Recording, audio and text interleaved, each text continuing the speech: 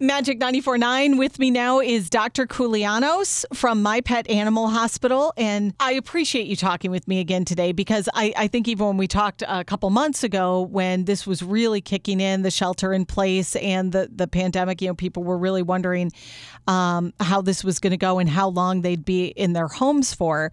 You and I had a whole discussion about our pets and how it's affecting the animals that we love and animals around us. Now, all of a sudden, having their human friends home all the time. So I think we even said back then when things start to reopen and things go back to another new normal that we would have another conversation. And I can't believe it's already here. So doctor, let me ask you, what can people do to make it easier on their pets as they start to leave the house more or transition back to work? What can we do to make it easier on them? The healthiest way to approach it is with any change in routine, whether it's the kids going back to school or starting a new job that's got a kind of a different time shift, is to prepare in advance and set a routine, before the event. For example, if someone is going back to work next week, then setting the routine from today. So, waking up at a certain time, establishing when it comes to pets, establishing a new feeding routine if that's necessary, or a new walking routine or play routine if that's necessary, starting it early so that when you actually do go back to work to whatever extent, whether it's full-time or part-time, the pets are already kind of ingrained and used to that social behavior pattern. Okay. As opposed to making it a kind of a cold turkey change. Now, what about because if we're prepping them like a week or two in advance, but yet we're still home a lot of that time, do we kind of go into another room? Do we just have them see us less? Well, always it's a matter of, again, giving them things to keep themselves occupied. So hopefully by now, there are new routines. We can kind of judge what they're used to, new toys, new activities. There are, types of treats like Kong toys are made so that you can stuff food in them, and that even a dog that's food motivated can keep their attention for longer, whether you're in the room or not. Oh, okay, good. Finding creative ways to keep the pet interested in something and someone other than yourself. Now, what does this do to animals in general? With us being home all the time and then us leaving, I always hear about separation anxiety. Is that a real thing that we should be watching for with our pets? It is. I think right now, under the current circumstances, we might, like in general, we might attribute maybe too much to the virus and the change of routine. If a dog or cat or bird, for that matter, has tendencies toward separation anxiety, then they're going to show it, whether it's related to this virus scenario that we're in or any scenario. So the current situation might be exposing a behavior issue that's already there. Okay. And that's why, in general, whether it's a shift in work routine, whether we're home more, home less, whether it's a virus or whatever, we always want to find ways to keep the animals interested and self-occupied, keep routine fairly consistent, and we don't want to play into their anxieties too much. In a worst-case scenario, there's always medication to help alleviate some anxiety. But, again, teaching them to be more self-reliant, being there for them, and then in some cases consultations with either a professional like a veterinarian or a behavior therapist. All those things work toward getting them back to a healthy routine. So now, before we take those steps, what are things that people should look for if the pet is being maybe affected in a bad way? Are there kind of those warning signs where it's like, yeah, maybe we should take them in and have a vet check them out, or, we're at that point? The worst thing that we pay attention to, or the worst thing that we notice, destructive behavior. Okay. Whether that's tearing through a door, if they're alone, tearing up furniture in the house, pillows, chewing shoes. Those are all signs of severe separation anxiety. That's kind of an extreme case. In the more subtle case, it can be weight loss from not eating, stomach upset, even things like stress colitis. People have inflammatory bowel disease and Crohn's disease that's directly related to stress. Well, dogs and cats get that same thing.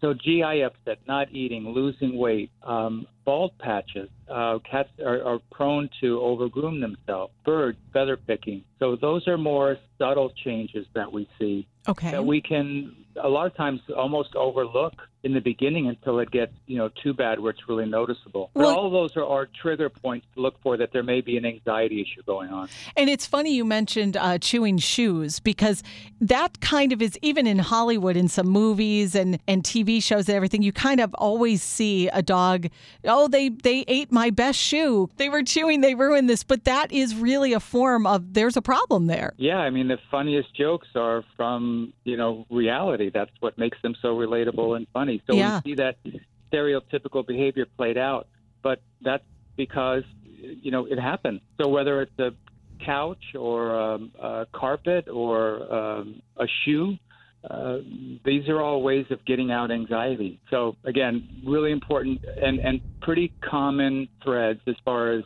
behavior in a stressed animal. So now, once, let's say we prep them for a week or two, and now somebody is going back to the office several times a week, or, I'm not sure like how it would start. I think everybody's different at their workplaces, or even as they venture out to the beach or to, as things reopen, restaurants, things like that. When we are at home, so now we've been kind of on a different routine for a few weeks, but when we do come home, should we be treating the animal any differently? Like, should we shower them with attention when we are around, or is that a bad thing? What we don't want to do is, when we come home, pay a lot of attention. If the dog is jumping on us, we'll use the dog, for example, because they're the most animated. If you come home and you walk in the door and the dog's going bonkers, jumping on you, just going nuts, what you want to do is avoid that behavior. Okay. Because then that feeds into the excitement and the kind of over-emotional state. What you want to do is try to ignore it as much as you can, and then pay attention and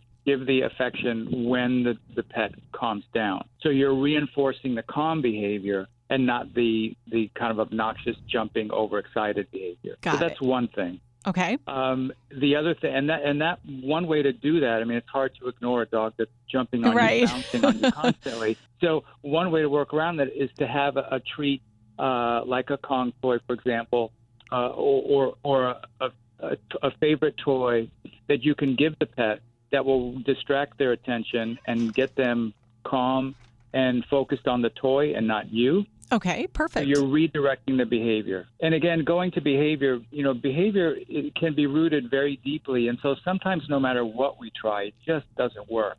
And that's where a behaviorist will come in, or a veterinarian. They can give you professional tips. A behaviorist, there are some that will come to the home. There are others that will, train you in a group setting. But in this scenario with the virus and trying to avoid group setting, there are those behaviors that can come to the house specifically with your situation. And these are things that can be done, out on the front lawn, not necessarily in your home if you're still trying to be careful about, who comes and goes in the home environment. Now, you had mentioned earlier about walks and kind of getting them on a new routine in preparation for your routine changing. I was wondering about that because that has kind of been our thing over the past 2 to 3 months, where it just seems like everybody's taking so many walks now. There's a lot of exercise, just trying to get out of the house a little bit. And a lot of times the dog will come with them. So the dogs will probably be getting less walks and exercise. Are there things that we could do to compensate for that? It might be a little inconvenient, but changing the walk time. So going a little earlier, if you're fortunate enough to take a lunch break, or if you have a half a day coming home later, for example, changing the walk time will help so they're still getting that outside attention. It's really hard to compensate a dog that's used to going for walks that's not going for walks as much. Yeah. So we do have to find some time to work in that exercise. And in some breeds, again, like Border Collies or Labs that need a lot of exercise, if you don't distract their attention by getting them outside and having them run or go for a long walk, if they're indoors too much, they are going to get that energy out in ways that you don't want. Dr. Koulianos, you're always so great at this. I mean, your answers are incredibly helpful to so many people, and you're so informative, and we really appreciate it. Before we wrap it up, I just wanted to ask you about your own practice and the things you're involved with, if you would like to give out some information, if people would like to contact you directly. Sure. We have kind of evolved with the scenario from telemedicine that we spoke about the last time we were together. Yes. To now that people are kind of branching out a little bit and we're reopening, in our practices, our one practice in the Fountain here in Palm Harbor, we have what's called a curbside protocol, where our medical staff calls ahead and speaks to our clients, gets the information over the phone, and then the clients are able to bring their pets to the door. Our medical staff then takes them in. All the communication is done via phone. The pets are examined, and then the pets are returned back to the car, so the owners don't have to wait in any crowded lobby. Wow, nice. The animals are not exposed to other animals. It's kind of a very one-to-one procedure. It's very personal because everything is done by phone between our medical staff, the doctors, and the client. And so this is all happening while the owners, sometimes they choose to wait in the car or go run an errand and go back home, and then the appointment takes place. And so there's really very little exposure to a client that doesn't want to go and sit and wait in a waiting room. And that's been very successful. And even though it's a little disconnected, strangely enough, it's a little bit more personal because there's so much phone contact and so much discussion, even sometimes over Skype. Oh, wow. Yeah, I can imagine that one-on-one time has increased, even if it's not face-to-face a lot of times. So Yeah. So the appointment time is very efficient, and we're able to still be respectful of everybody's kind of distance, respectful to the limitations that we're under with the virus.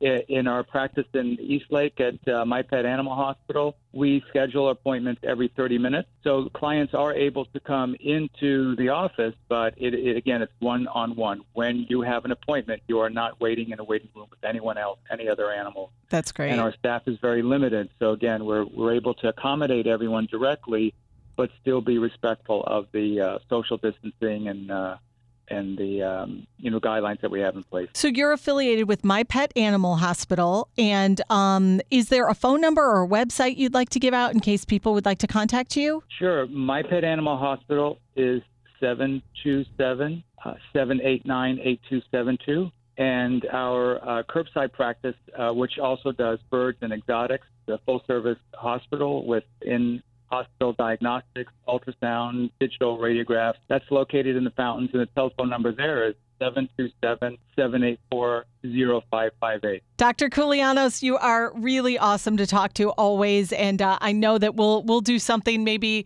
in another couple months and see where we're at that point. We really appreciate you being on today. Thank you so much. Thank you. It's always a pleasure. Thank you very much.